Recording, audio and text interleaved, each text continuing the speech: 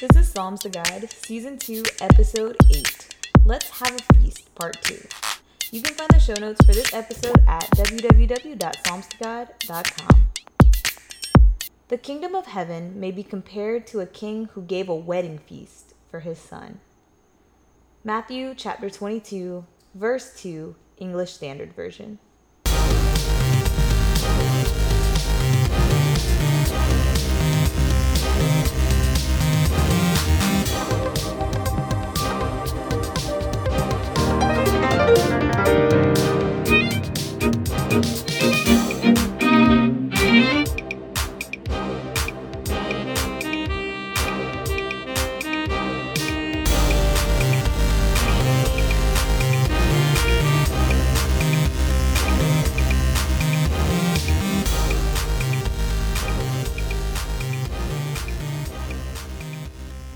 Hey guys, welcome back to the Psalms to God podcast.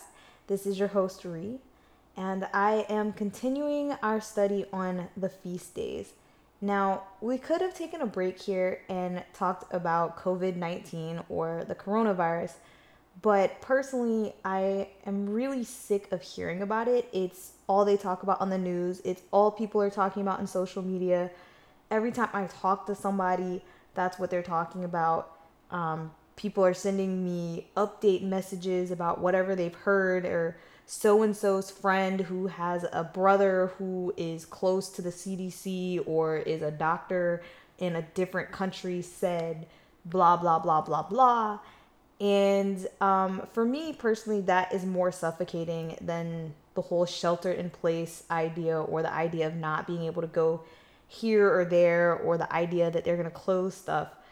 It's just this one-track mindedness. And personally, I would say that that is a fear tactic to make sure that people are obsessed about it and obsessed over it, which is why I don't really want to talk about it today.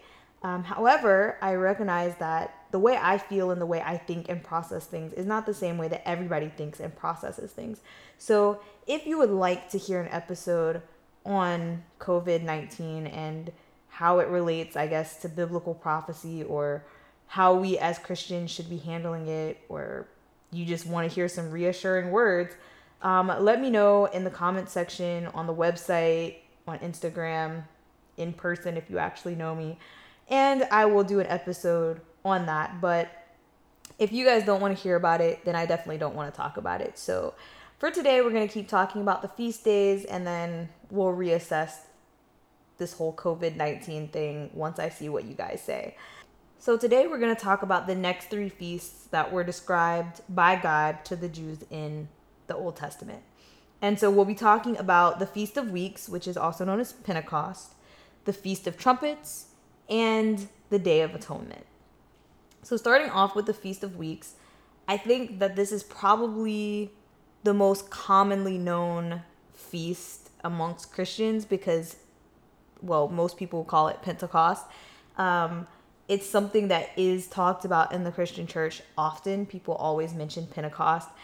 I'm not necessarily sure if people know what it is they're mentioning when they say Pentecost. I can honestly tell you that when I was younger, when I was in my, early 20s, late teens, if you had said Pentecost, I would have nodded and gone along with you because I knew what the word was. I knew that that was a Christian term. But I probably would not have been able to, off the top of my head, associate it with what it represented. I may have been able to get to the fact that the disciples received the Holy Spirit at Pentecost. Maybe, if you caught me on a good day. I might still have not fully understood that. But I think it's important to place these feasts in context and to understand what they represented. Because they weren't just, there's so much in there. There's spiritual meaning, there's prophetic meaning, there is like symbolism of what God did historically. And that's very beautiful when it's tied together. And it also reminds me personally that when God wants us to do something, when he wants us to carry out a particular celebration or a particular feast that has some sort of significant meaning to him and to his people, he lays it out in plain English or Hebrew if you will. He gives it in black and white, like how it's supposed to go, when it's supposed to go. It's all written here. There's no guesswork. You don't have to guess what day it was supposed to be. You don't have to guess how you were supposed to celebrate it, what you were supposed to do. It's all recorded. So the Feast of Weeks, or Pentecost, it is discussed in Leviticus chapter 23, starting at verse 15. And I think it goes on through verse 22. And the Feast of Weeks was set to happen exactly 7 weeks after the Feast of First Fruits, or after they gave the wave sheaf offering. So basically, the last feast I talked about in the last episode, the Feast of First Fruits, on that day, after you would count 7 Sabbaths. And so then you would have Pentecost. So it was basically 50 days after the Feast of First Fruits. I'm guessing that's why they called it the Feast of Weeks, because there were 7 weeks in between the 2 feasts. So basically, what would happen is they would bring 2 loaves of bread, and it was supposed to be made with fine flour. This time they were actually able to put leaven in it, and it was called the first fruits of the Lord once again. And they were supposed to offer that bread with 7 lambs from their first year. Of course, these were supposed to be without blemish. They were supposed to also offer 1 young bull and 2 rams, which were a burnt offering for the Lord, along with their grain offerings. And they were also supposed to sacrifice a goat, 2 male lambs, and this was supposed to be for a peace offering. And then this was waved by the priest before God. And there was also supposed to be a holy convocation. Once again, this was supposed to be kept as a Sabbath, so they were not supposed to do any work on it. And that was basically the gist of the holiday. One thing that I will point out, even though I don't necessarily know if this is super important for the discussion we're having, but I want to point it out because I love pointing this out, is that they are celebrating harvest. Part of this is still a celebration of the harvest and of the things that God has given them. And after God tells them what to do, he reminds them that when they reap from their field, they're supposed to leave the edges of the field full. They're not supposed to glean the entire thing. Like if you had a bush with berries on it, don't pick every single berry on it, leave some. And what was left was supposed to be for the poor or the strangers, otherwise known as the foreigners or the non-residents that were living there. And so God was always setting a precedence for those who were less fortunate, for those without. And they were supposed to be leaving these things behind. It also helps with greed. Don't be greedy, just little things like that. And I do think it's significant as we talk about what this represented, both for the Israelites as well as spiritually and prophetically. I think you'll also see why it's important that God also tacked on this information about leaving things for the poor.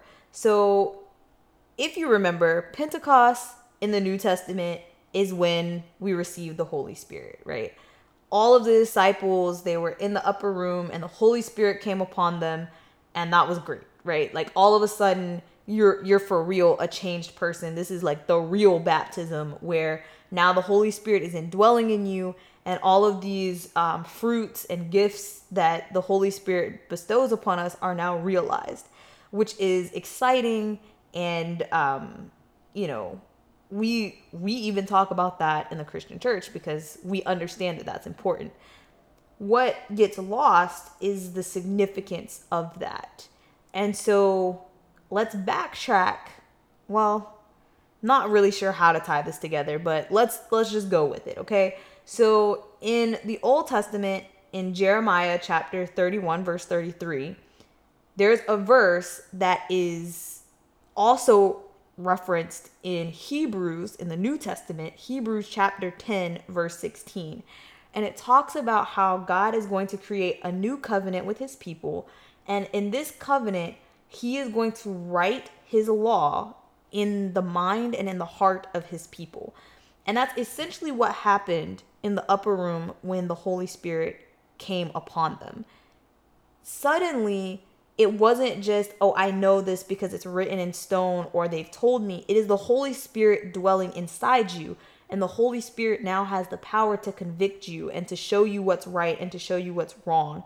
And now, even if you don't know this, even if somebody has not told you that this is right or this is wrong, the Holy Spirit is guiding you. And I personally have had this experience in my growth where there are certain things that I felt were weird or I felt were wrong, and I would question it and people couldn't answer me.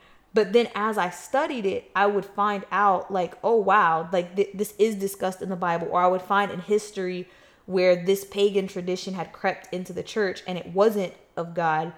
And I would never have known that on my own. It's the Holy Spirit dwelling in me, giving me that connection or that conviction because God wrote the law in my heart. Now, why is that important to the Israelites? Because it is generally accepted and agreed upon that the day of Pentecost is also the day that Moses went up onto Mount Sinai and received the 10 commandments from God, which were written in stone. So it represents the first covenant and the second covenant. The reason people generally think that that's what happened is obviously when you say it like that, it's like, oh, that makes sense. It seems very obvious.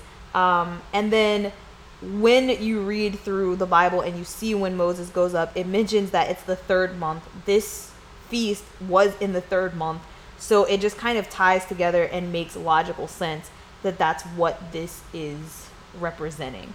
So, like I said, a lot of prophetic things, a lot of spiritual things, a lot of historical things all tied into this feast that's important for us to understand when we talk about it.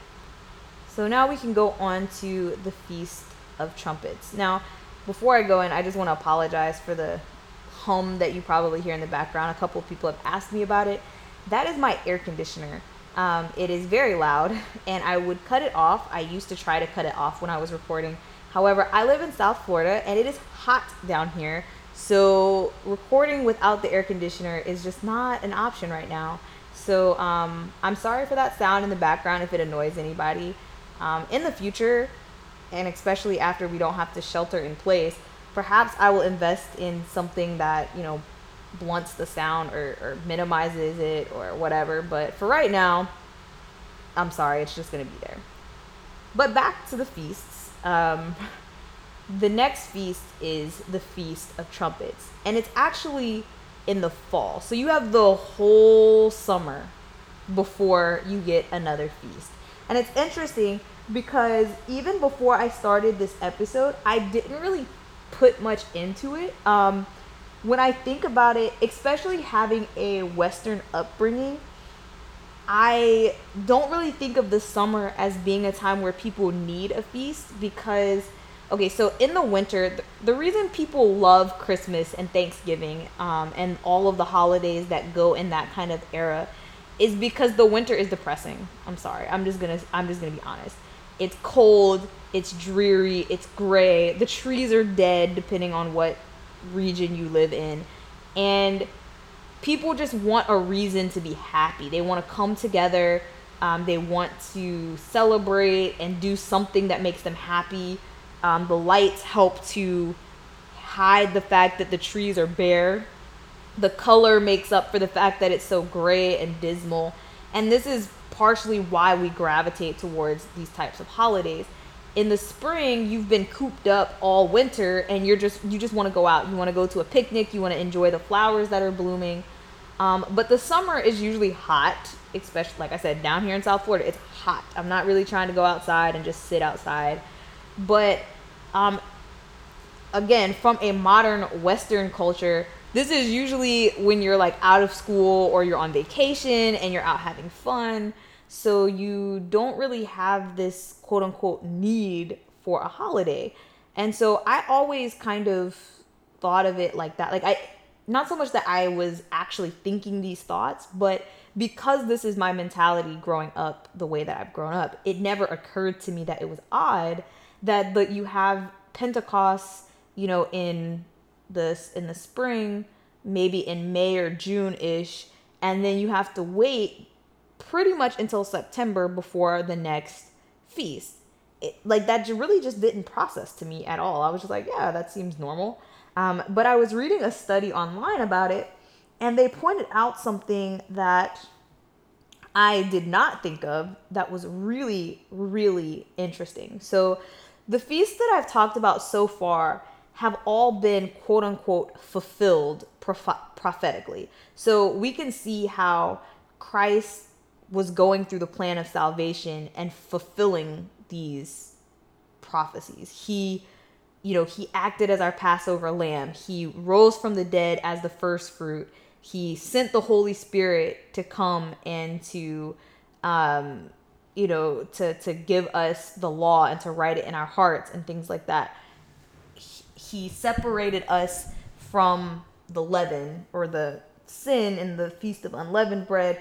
Like we see how he actively was, how those feasts prophesied what he would do and how his actions fulfilled the need for those things. But the next set are the things that are yet to come. They're still part of prophecy and part of what's supposed to happen with his second coming. And so the study that I was reading, they talk about how the summer is this long gap between when Christ sent the Holy Spirit and when he would come back.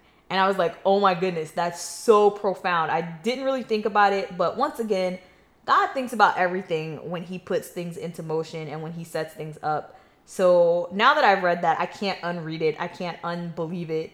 I fully think that that's what this whole summer situation is. That's why he didn't have a feast like every month, is that this represents that wait, the wait that we're in, waiting for the Messiah to come back. And so then after the long wait, you get into the fall and you have the Feast of Trumpets.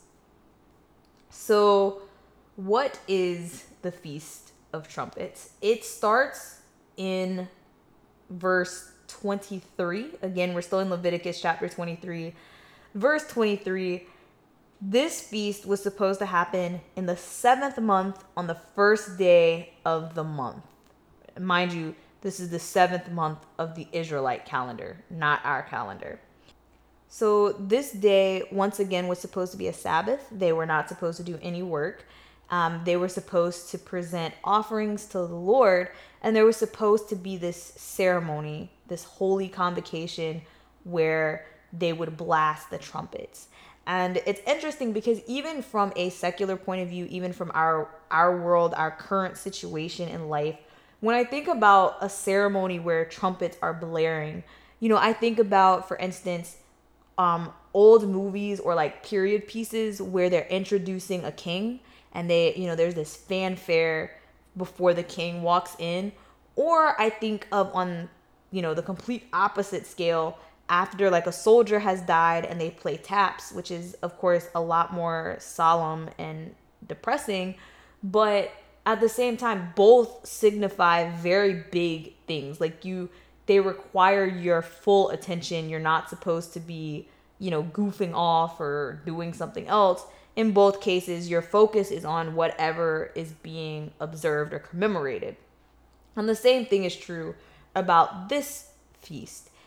There isn't really a specific thing where God is like, you will observe this because XYZ. We don't really see the connection off the bat of how this feast ties into the Israelite experience.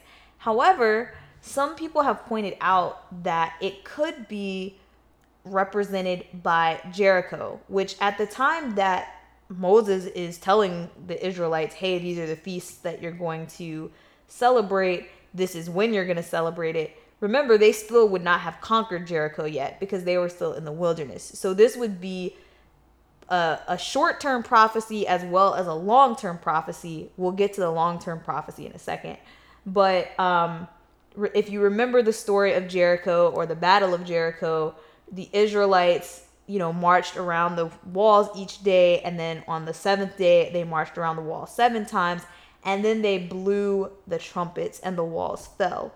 And so some people think that perhaps this feast is representing that moment in Israelite history, and that it signified their victory, their first victory getting into the promised land. And I mean, like I said, there's no real support that says like definitely I wouldn't bet your life on that, but I see why that person thinks that, and it does fulfill a beautiful, it adds a beautiful message to it. So I think it's very possible that is what that represented as Moses was telling them this. But there's also an even later prophecy that we can attach to it as well from a messianic standpoint. So if you just hear the word trumpet and prophecy and Messiah, I'm pretty sure you could easily come to the same conclusion that I came to. And that conclusion can be found in Revelation chapters 8 through 11, where John is seeing this vision of the angels blowing the 7 trumpets, basically the 7 trumpets of the apocalypse. And on that last trumpet, that is when basically the end is upon us. And this is reiterated in 1 Corinthians chapter 15, verses 51 and 52, as well as 1 Thessalonians chapter 4, verses 15 through 17. It talks about how when the last trumpet is sounded, the dead will arise and, everyone will be changed. This is the resurrection, the first resurrection. There are 2 resurrections. We should probably talk about that, but we're not going to get into too much detail about that. But the first resurrection is for the saints, those who have believed and surrendered their life to Christ. Those are the ones who will meet Christ in the sky and will be changed and will be going into the everlasting life or the eternity. And so generally it's accepted that is what the fulfillment or the prophetic moment of the Feast of Trumpets is supposed to represent. So it's really exciting. Personally, I must say, I really wish that we as Christians celebrated these feasts. There are denominations that do celebrate them, because I think it would be beneficial to us to talk about it more often. And I also think it would help to change the narrative. Most people are just terrified of the end of the world. But for those of us who believe, that will be a very happy day. We will be free. We will be reunited with fellow believers. Everything will be good. There will be no more pain. There will be no more sadness. It's actually a very triumphant day for God and his followers. It's the end of the war.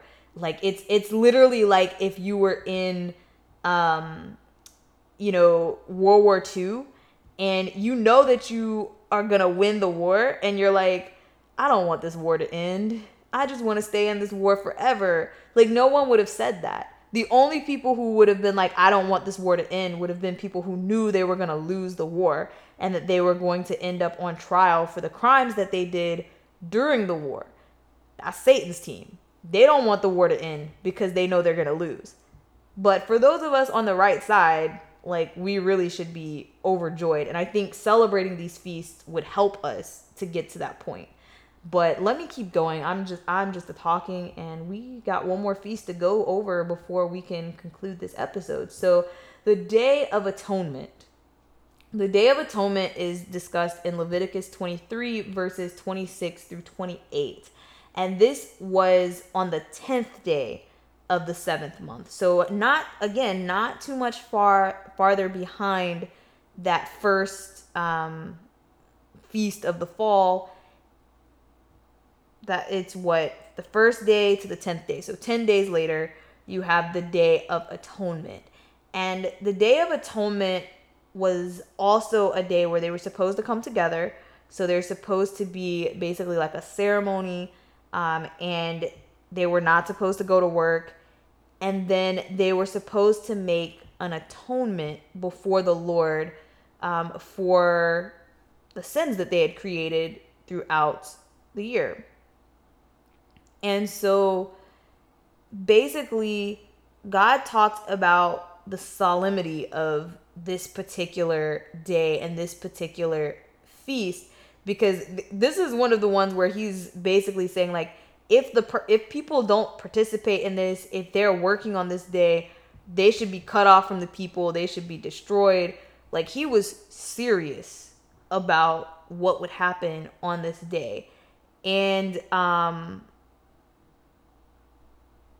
you know, it's basically just a Sabbath. Like, it doesn't really go into a whole lot of detail other than the fact that it was extremely important that they observe it. In today's society, you've probably heard the Day of Atonement called Yom Kippur or Yom Kippur, depending on how you pronounce it. Yom actually means day in Hebrew. And so it is one of the most important days of the Hebrew calendar. If you talk to someone who is Jewish, they will tell you this is a very, very important day. Even, you know, if they're not super, this would be like the one day you're like, yes, I have to do this. I have to celebrate this. And this was basically when people are throwing themselves at the mercy of God. They're saying, you know, please forgive me.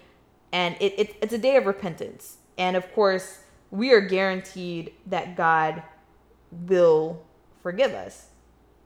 And so, generally speaking, people think that the fulfillment in terms of salvation and prophecy is the second coming of Christ. And it makes sense that there's so little time between the Feast of Trumpets and the Day of Atonement, if you look at it as the last trumpet and the return of Christ, because these are supposed to happen almost instantaneously, right? So these should be happening in succinct succession. The, you know, dead are raised, they're meeting Christ in the sky. Christ has to be coming back for them to be meeting him in the sky. I mean, we wouldn't want to be hanging out in the sky for like days, weeks, months, just chilling, waiting for him to come back. So obviously he would be arriving at the same time we would be ascending into the sky to meet him. So the feasts happen fairly close together. And this is the moment where everyone is truly saved. We've thrown ourselves at the mercy beforehand, hopefully. But now he is coming to accept our repentance, so to speak. So I think that, you know, like I've been saying, these are very beautiful feasts. They're very important. And I want to continue discussing them in the next episode. We have one more feast that is part of this whole plan of salvation and discussion of what happened historically versus what was happening, you know, for us in terms of salvation. And then we have the two extra feasts that were kind of tacked on based on other things that happened. So next time we will talk about the Feast of Tabernacles, which is the final feast that God gave them while they were in the wilderness. And then we will talk about Purim or Purim. I'm not really sure how you pronounce that. I'll figure it out before the next episode. And we will talk about Hanukkah. So those will be our next three feasts. And then we will be moving on to a new topic. So have a good week. Stay sane. Stay safe. Don't forget to drop me a message about your opinions about whether or not you want to hear about COVID-19 or anything else you feel like leaving me a message about. Don't forget to subscribe. You can find the show notes for this episode on the website as always. And I will talk to you guys next week. Bye.